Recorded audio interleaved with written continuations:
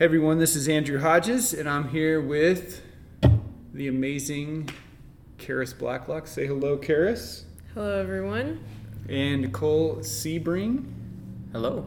Is that how you pronounce it? Seubring, but Sebring is perfectly fine. Either way works. Okay, Seubring.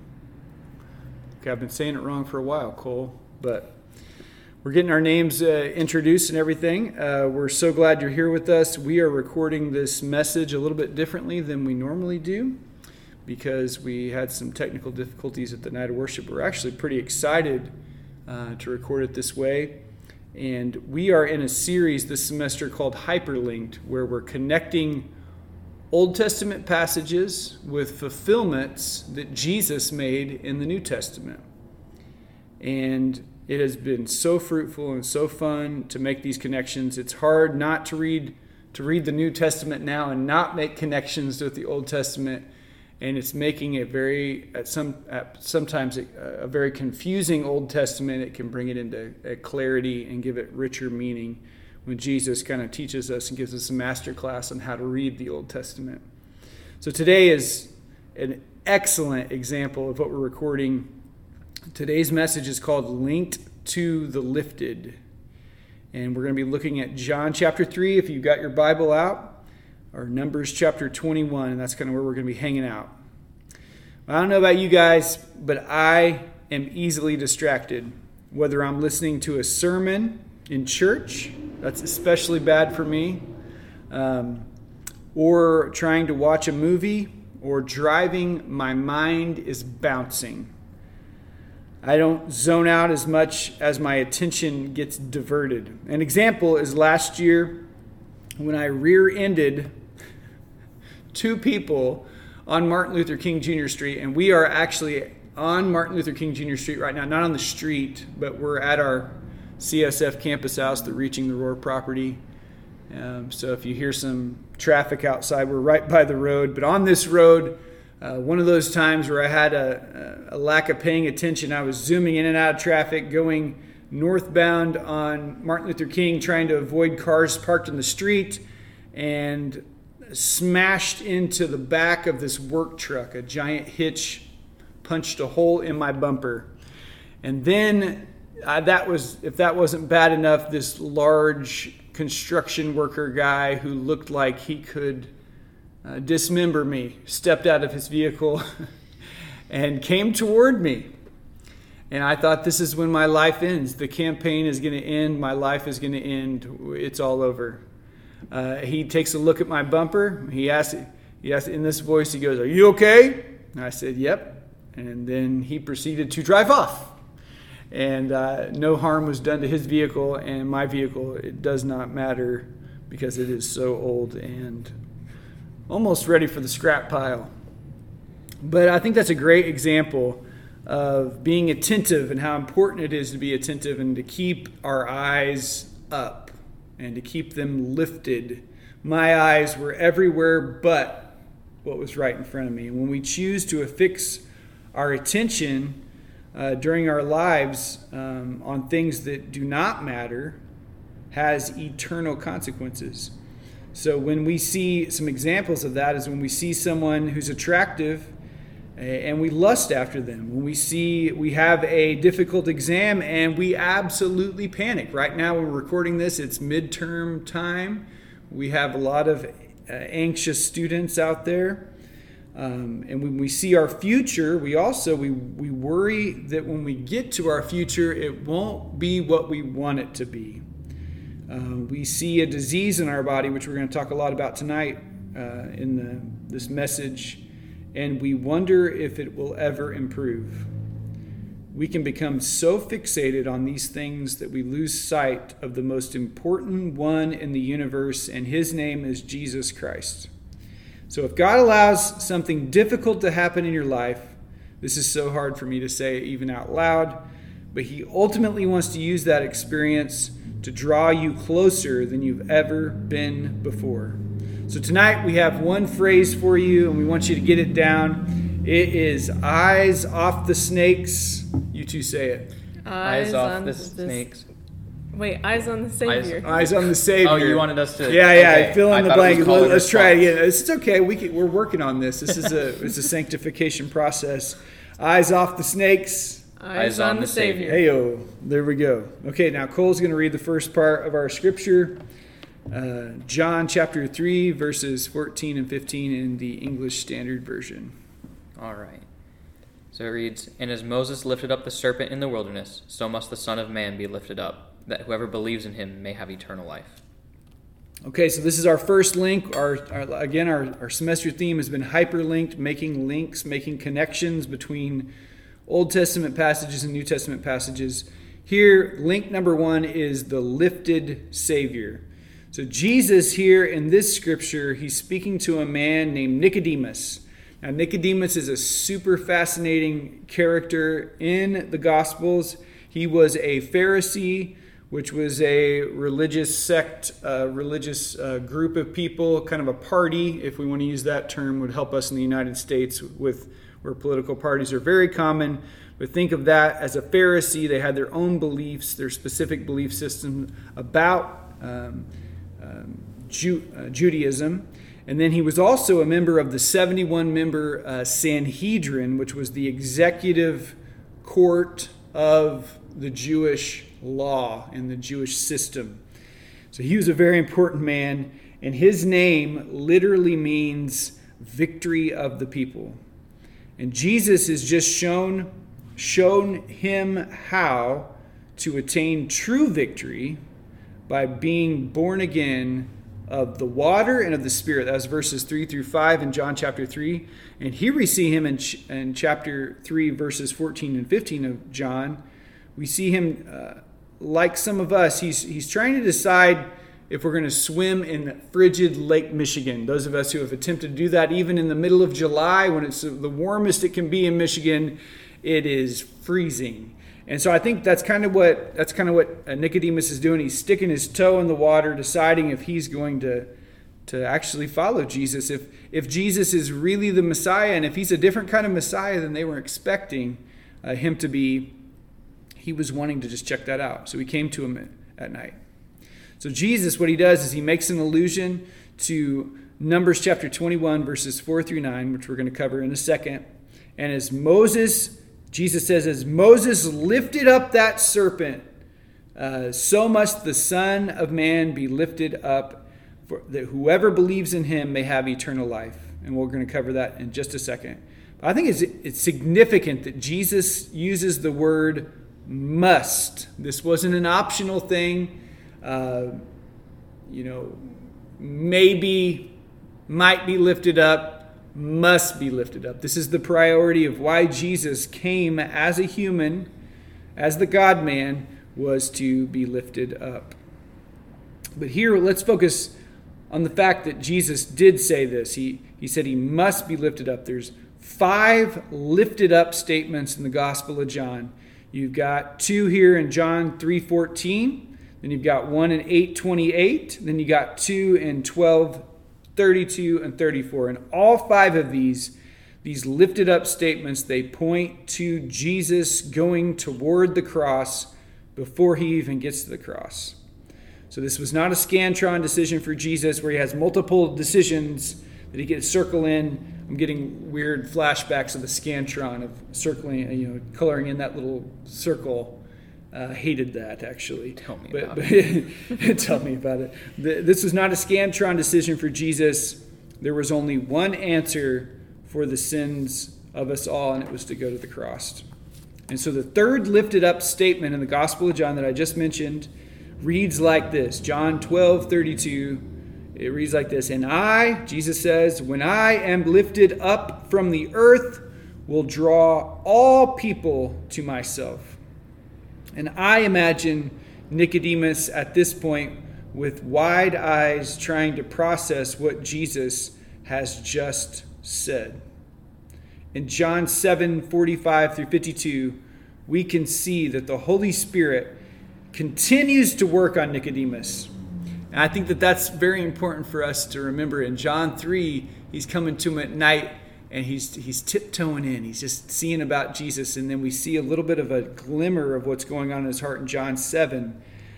because he actually speaks up in Jesus' defense to his fellow Sanhedrin members, and they think he's lost his mind. They say, "Are you too from Galilee?" they said to him.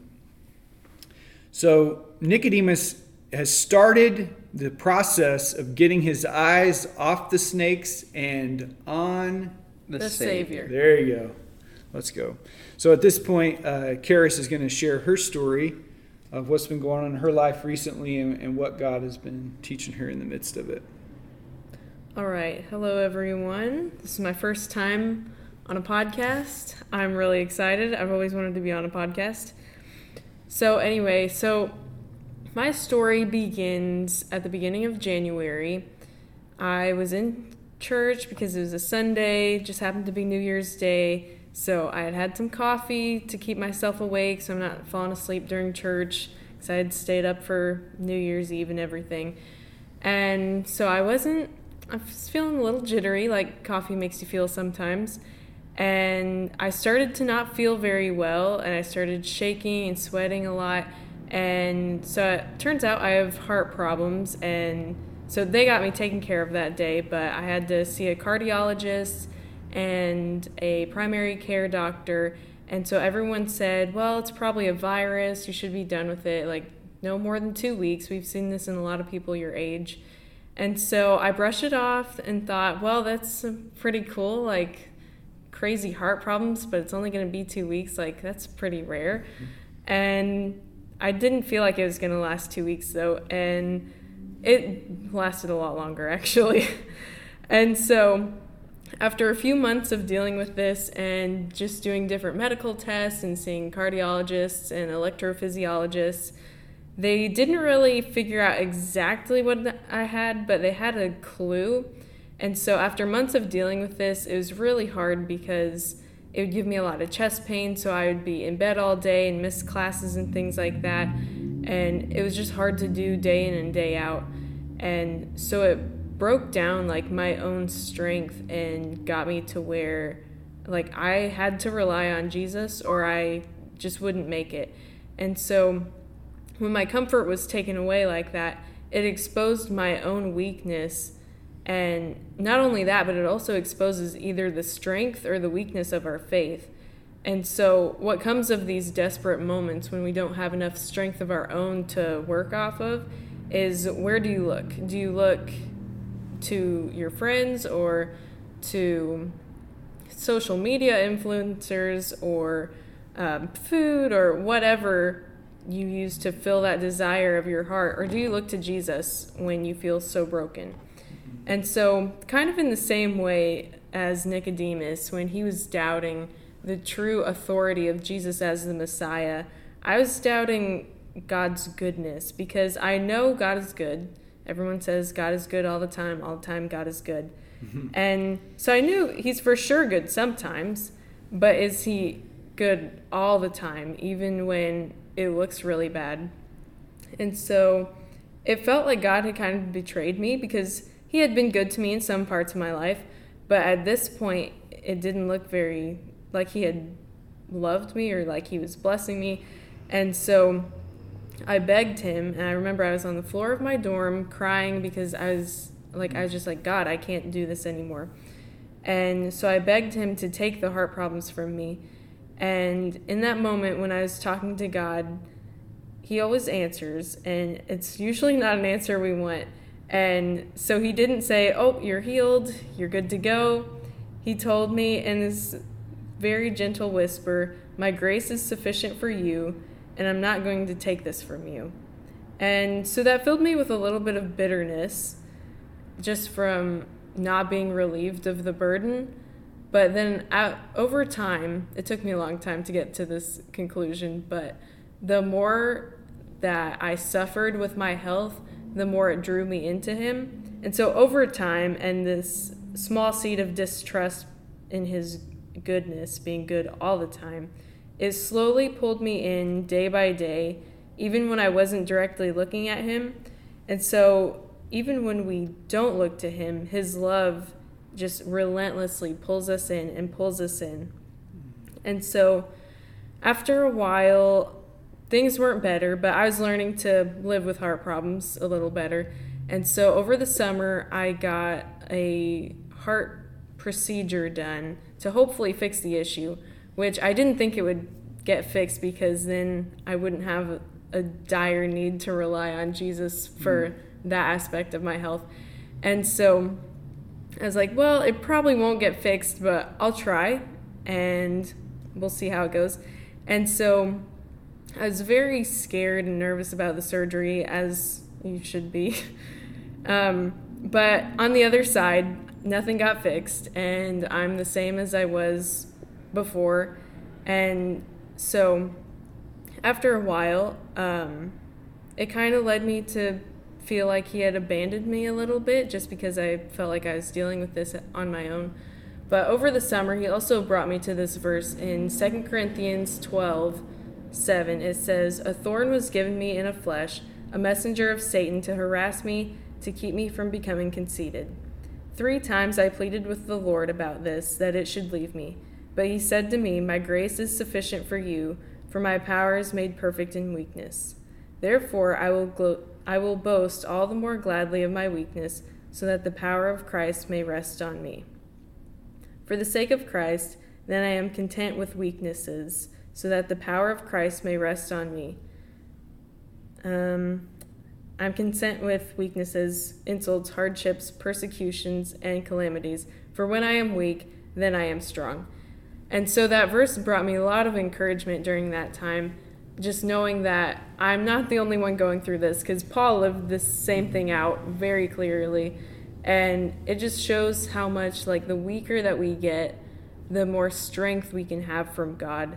And so as my health continues to get worse and worse, I get to experience this love and strength that God provides me with every day.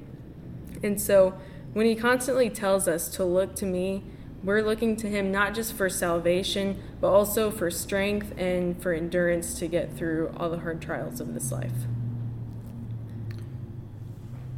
So then I'll also be reading Numbers 21, verse 4 through 9. That's right. Okay. From Mount Hor they set out by way to the Red Sea to go around the land of Edom. And the people became impatient on the way, and the people spoke against God and against Moses. "Why have you brought us up out of Egypt to die in the wilderness? For there is no food and no water, and we loathe this worthless food." Then the Lord sent fiery serpents among the people, and they bit the people so that many people of Israel died. And the people came to Moses and said, "We have sinned, for we have spoken against the Lord and against you. Pray to the Lord that he take away the serpents from us." So Moses prayed for the people. And the Lord said to Moses, "Make a fiery serpent and set it on a pole, and everyone who is bitten, when he sees it, shall live." So Moses made a bronze serpent and set it on a pole, and if a serpent bit anyone, he would look at the bronze serpent and live. Right. Thank you so much. So this is link number 2. The Numbers passage is link number 2, the lifted serpent. And of all the passages in the entire Old Testament for Jesus, I mean, Jesus has a ton of content. In our Bibles, we mentioned this before, like 75 to 80% or something of our entire Bible is the Old Testament, which is insane to think about. And so of all the connections for Jesus to look at in the Old Testament and to drag into this interaction with Nicodemus to teach him what it was like to look to him for salvation, this is what he goes for. And it just blew my mind. But he thought this would best illustrate his crucifixion and drawing all of us to salvation. And this was it. Complaining about food, which leads to deadly venomous snake bites. Wow. And so this is just food for thought. You guys can do some research on your own, but they have done a ton of archaeological evidence, discoveries for this passage. In 1969, there's a gentleman, Rothenberg, who spent over 2 decades excavating this specific area at Timnah And in 1969, he came across an entire treasure trove of copper items, one of which was a 5-inch long copper snake. So you can look into that. But the bottom line is that the Israelites were dissatisfied with God's provision. And have you ever, listener, have you ever been there where you were dissatisfied with God's provision for your life? This wasn't the first time they had complained about the wilderness grubhub God had been providing in the form of manna. They had complained before. Oh, the food we had in Egypt. But this would, even though this was not the first time, it would be the last time, because venomous snake bites have that effect on people, apparently. So the 3 Hebrew notes here in Numbers 21 are the word worthless. The specific word used for worthless here only appears one time in the Old Testament. It is the term that can also be translated as blasphemous. And then also this worthless manna. And I know, Karis, in our preparation for this message, you had mentioned that too, about God gives us the manna, He gives us what we need, and we're like, I want something else other than the manna. I want you to take this thing from me. Why am I having to endure this and eat this? I think Bible Project calls it the bread sky goo, or whatever they called the manna. They were dissatisfied with it. And so, and the second Hebrew note is the word fiery. The word fiery in the Hebrew is, a lot of people believe that that's showing the inflammation from the snake bites. And also the third term is the bronze snake, and copper may be a better translation, especially from Rothenberg's excavating archaeological evidence that he uncovered with the copper snake, because bronze is just a copper alloy. And so much debate has been made about why this copper serpent. Let's call it a copper serpent for now, and I'll explain that in a second. Why the copper serpent was chosen to be the antidote for the Israelites' healing. It wasn't snake repellent. Looking to the copper snake was not a snake repellent. It didn't make the snakes go away. It just made the snakes, after the snake would bite you, it could save you from the venom in the snake. And that was the purpose of it. But I think that my favorite explanation as to why the copper snake was chosen is that copper would have had a red hue to it. When you hold it up, it would have a red image to it, a red hue, and that would have activated an atonement by blood imagery in the minds of the Israelites, who knew all about atonement by blood with the establishment of the tabernacle and everything that was going on with that. So the snake in the Garden of Eden will not have the last laugh over these people. Salvation was possible. And hey, salvation is still possible today. So, eyes off the snakes. Eyes on the Savior. There you go. All right. Right now, Cole is going to share his story with us as we continue on. All right. Hello, everyone. So, for those of you who are listening and don't know me very well, I am blessed beyond what I could even imagine. So I was born with stage 4 urinary reflux and hydronephrosis. So basically what that means is the fluid that would build up in my bladder, it would do so in a way that it would get sucked back up and into my kidneys, which would cause some pretty bad damage. And that damage ended up being so great that I was born 5 weeks premature, and I had surgery within 24 hours of being born. So, and throughout my childhood, I would have appointments actually right down the road a little bit here at Riley quite frequently, just to ensure that the damage wasn't getting any worse.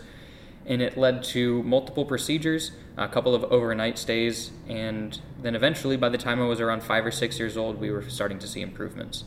Ultrasounds began showing less pockets of fluids in my kidneys, and I wasn't refluxing as much. But during those Yeah, and during those first 5 or 6 years, the blessings that God gave to me and my family were revealed in amazing ways. So I was born in North Carolina, and at the time that I was born, my dad was just getting out of the military and starting to look for a job. And the Lord brought us to Lafayette, Indiana, which is about an hour away from Riley. And Riley, for those of you who don't know, Riley is regularly voted as one of the best pediatric urology hospitals in the entire country. And my urologist, while he was still practicing, was one of the best in the world at what he did. I remember there were a couple of occasions where we would get phone calls from the urology office basically saying, hey, we need to reschedule your appointment because your doctor will not even be in the country because he's teaching doctors in other countries how to do procedures that will eventually need to be done on your son. And then I remember one particular moment. My dad and I were in one of the rooms with my urologist. My dad was paying more attention to me at the time because, of course, I was 5 years old or so, and my attention span was not great then. Probably still isn't as good now, but during that conversation, the urologist told my dad something that would prove to be one of the biggest blessings that we would have. So what he said was, out of all of my patients, there's only one who has had stage 4 reflux and has not needed a kidney transplant. And my dad laughed at that a little bit, and I think as a joke just kind of asked him, like, who would that be? And my doctor pointed over at me, and he said, it's your son playing on the ground right over there. So suffice it to say, through all of these medical issues, the Lord has shown me and my family countless blessings. But I didn't always see them as such. Like I just said, I saw them more as issues than I did as blessings for sure. Because when I was younger and having to going to all of these appointments and having to do a bunch of things to try and keep my kidneys healthy, I would find myself asking, why is this happening to me of all people? And why do I have to deal with all of this? And what good will possibly come out of this situation? So I, just like the Israelites in Numbers chapter 21, began to complain about my circumstances, and I chose to see the blessings that God had placed in my life as kind of worthless or not enough. So instead of looking at God's provision and all the good things that he's done, I chose to complain and become afraid at times, and I even doubted if the Lord was really looking out for me. And it led me to be bitter sometimes. I was choosing to look at myself instead of looking at the one who's in control of it all. But as I got older and I heard all the stories from my dad, because of course he was paying more attention than I was, but as I was hearing all those stories that I'd forgotten about over the years, I started to see blessing after blessing after blessing. And I've been convicted countless times, all at church, in normal conversation, and even listening to discussions this semester while leading a life group. And all of it has just shown me the importance of relying on God. Focusing on our personal issues can sometimes stunt our growth as Christians. But when we focus on Jesus, the one who is lifted up, the one who's in control of it all the one who is in control of all things, we will not only experience spiritual growth, but be able to find peace that surpasses all understanding and find a firm foundation in Christ. And then, so now that we are through with that, I'm going to read John chapter 3, verses 16 to 21, which read, "For God so loved the world that he gave his only Son, that whoever believes in him should not perish but have eternal life. For God did not send his Son to the world to condemn the world, but in order that the world might be saved through him. Whoever believes in him is not condemned, but whoever does not believe is condemned already, because he has not believed in the name of the only Son of God. And this is the judgment. The light has come into the world, and the people loved the darkness rather than the light, because their works were evil. For everyone who does wicked things hates the light and does not come into the light, lest his works should be exposed. But whoever does what is true comes to the light, so that it may be clearly seen that his works have been carried out in God." Thank you. Okay, so our final link 3, the lifted saints. So we have the lifted Savior at the beginning, then we have the lifted serpent, the copper serpent in the wilderness, and now we have the lifted saints. So we've established that salvation is possible from our deadly, venomous, snake bite sin problem. Say that 10 times fast, Cole. Karis. I'm just kidding. But salvation is possible from our deadly venomous snake bite problem by the blood of the lifted up Savior. The copper, the red, the sacrifice for you and me. Now we have to answer the question, when does this salvation activate? How can I get my hands on so great a salvation? And that is a fantastic question. I'm really glad you asked that question. Or I guess I did. But I'll let you decide. There's a lot of debate here about this particular section, whether this section is a quote from Jesus or if John is just commenting on what Jesus has just said. Either way, it's inspired by God. But I do have to say that my Bible downstairs here at the campus house, it has red letters. So there you go. I don't think that's case closed, but I'm just saying. But God, who was seeing where we were at in our broken condition, he was so gracious that he took the first step. He sent his son to die for our sins. See, we were doomed to perish. Like John 3:16 says, we were sitting in darkness, as Jesus continues. But Jesus has given us the opportunity to step with him by his blood into the light. That's one of the things I love about this upstairs in the campus house. There's so many big windows. Even on a cloudy day like today, the sun is pouring in. We don't even have to have a light on because there's so much light. That's what happens when we can step into the light by his blood. See, Nicodemus had come to Jesus at night, like we said earlier, and our Savior, what he was doing was beckoning Nicodemus to come join him in the daytime. Go ahead and risk everything with the Sanhedrin, everything with the Pharisees, risk it all, and lose your career, and sabotage everything like that, and in turn, you can gain everything at the same time. And so we're going to come back to Nicodemus in a second. But the language of verses 18 through 21 is super harsh, which many of our churches today, we kind of steer away from harsh language because it makes people very uncomfortable. But it's in the Bible. And you can see why 3:16 has become the most popular verse in the entire Bible. But I think 18 through 21 is so important because we need to know the consequences that are out there for rejecting Jesus as our master and as our Savior. We will perish. We will be judged apart from believing in him. So darkness now will lead to darkness for all eternity. Light now will lead to light for all of eternity in the presence of God in the new heavens and the new earth. And so when we were going through this message prep, Cole, he had this great illustration.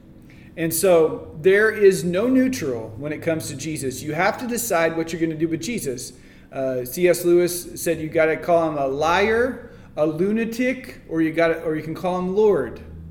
And so we have to make a decision with Jesus. What are we going to do? And Cole was saying when he was growing up with his family, little kids, you run in, you run out, you run in, you run out in the middle of the summer. It's blazing hot outside. And the parents are thinking too logically at that point, and it's like the air conditioning is escaping into the outside atmosphere. We want to keep it inside the house so that we can keep those costs down. So they would say, in or out, in or out. And then it would kind of shorten into a shorthand of door, right? And I think that's what we need to really think of with Jesus. We have to decide whether we're in or out. Like Karis said earlier, and Cole said as well, we have a big decision to make with Jesus because life right now, before Jesus returns and sets everything right, is chaotic. It's hurt. It's painful.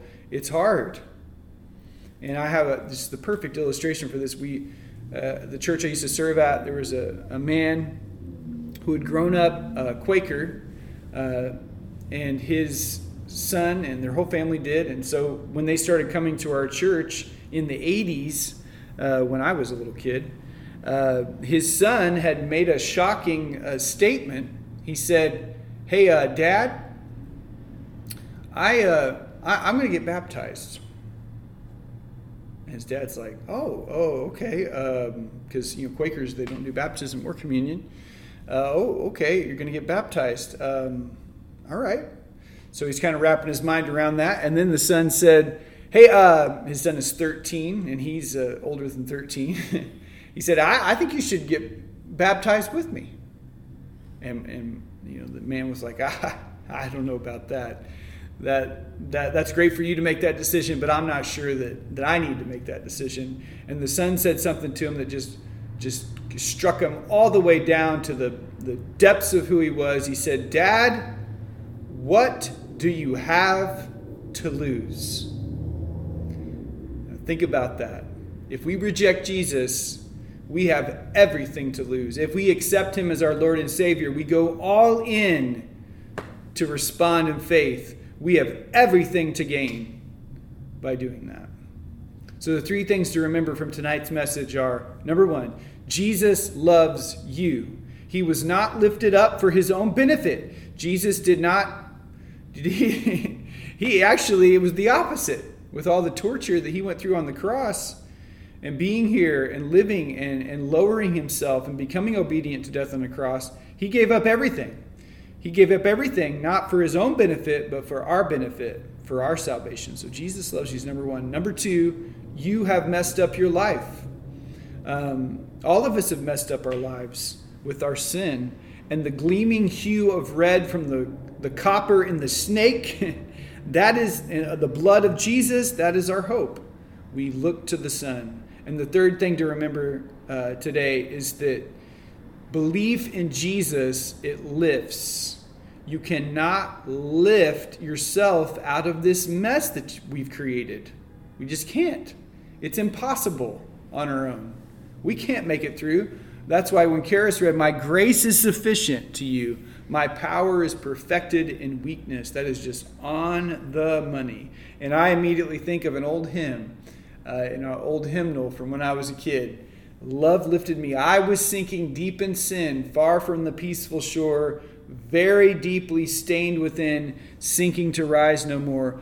But the master of the sea heard my despairing cry, from the waters lifted me. Now safe am I. Are we ready to sing it? I didn't even know we did it in night of worship. So. Yeah, it goes, love lifted me, when nothing else could help. Love lifted me. And it ends with, love lifted me, when nothing else could help. Love lifted me. And that's the gospel, that love lifted us. So Nicodemus, his story doesn't end in chapter 3. It doesn't end in chapter 7. It goes all the way to the end of John's gospel on purpose to get our attention in a shocking finale when Jesus, who is condemned by the very Sanhedrin that Nicodemus is a part of, there is a shocking finale in John chapter 19, verses 38 through 42. After Jesus is crucified, there are two men that come forward to ensure that Jesus got a proper burial. Joseph of Arimathea, whose tomb Jesus was laid in, and Nicodemus is there. They're the ones that take Jesus' bloodied body off the cross. Nicodemus was the one who the Bible says that he purchased a mixture of myrrh and aloes, about 100 pounds weight. Oh my goodness. What an investment. What a bold move. In the middle of the day, on the day that all the Passover lambs were being slain for the sins of Israel, this lamb had been slain on the cross, and Nicodemus, he's ready to come all the way out of the darkness into the light. He doesn't care who sees the fact that he has now aligned himself with the Messiah. He stepped into the light. His deeds were exposed. Belief had come to the surface. So the question is tonight, how about you? How about all of us? What is keeping us from stepping into the light with Nicodemus? So let's close in prayer and we'll be done. God, thank you so much for this day. We thank you for your goodness. We thank you for your faithfulness. We thank you for your salvation that comes by faith placed in the one who was lifted up for the sins of us all. Father, until Jesus returns, would you sustain us by your hand? You have not promised us an easy life, but you have promised us a life that is worth it, that at the end of our lives, we will have absolutely no regrets because we've been walking with you, the forgiving, loving Savior of the world. Father, we love you so much. It's in Jesus' name we pray. Amen. Amen. All right, everybody. We hope to see you at the next night of worship, November 13th. The students that are going to be sharing, 2 freshmen, Matt Danielson and Alyssa Earl. So I hope you can join us at 7 o'clock for the next night of worship. Thank you, guys. Thanks, Cole. Thanks, Karis. Thank you. Yep, thank you. See you guys soon.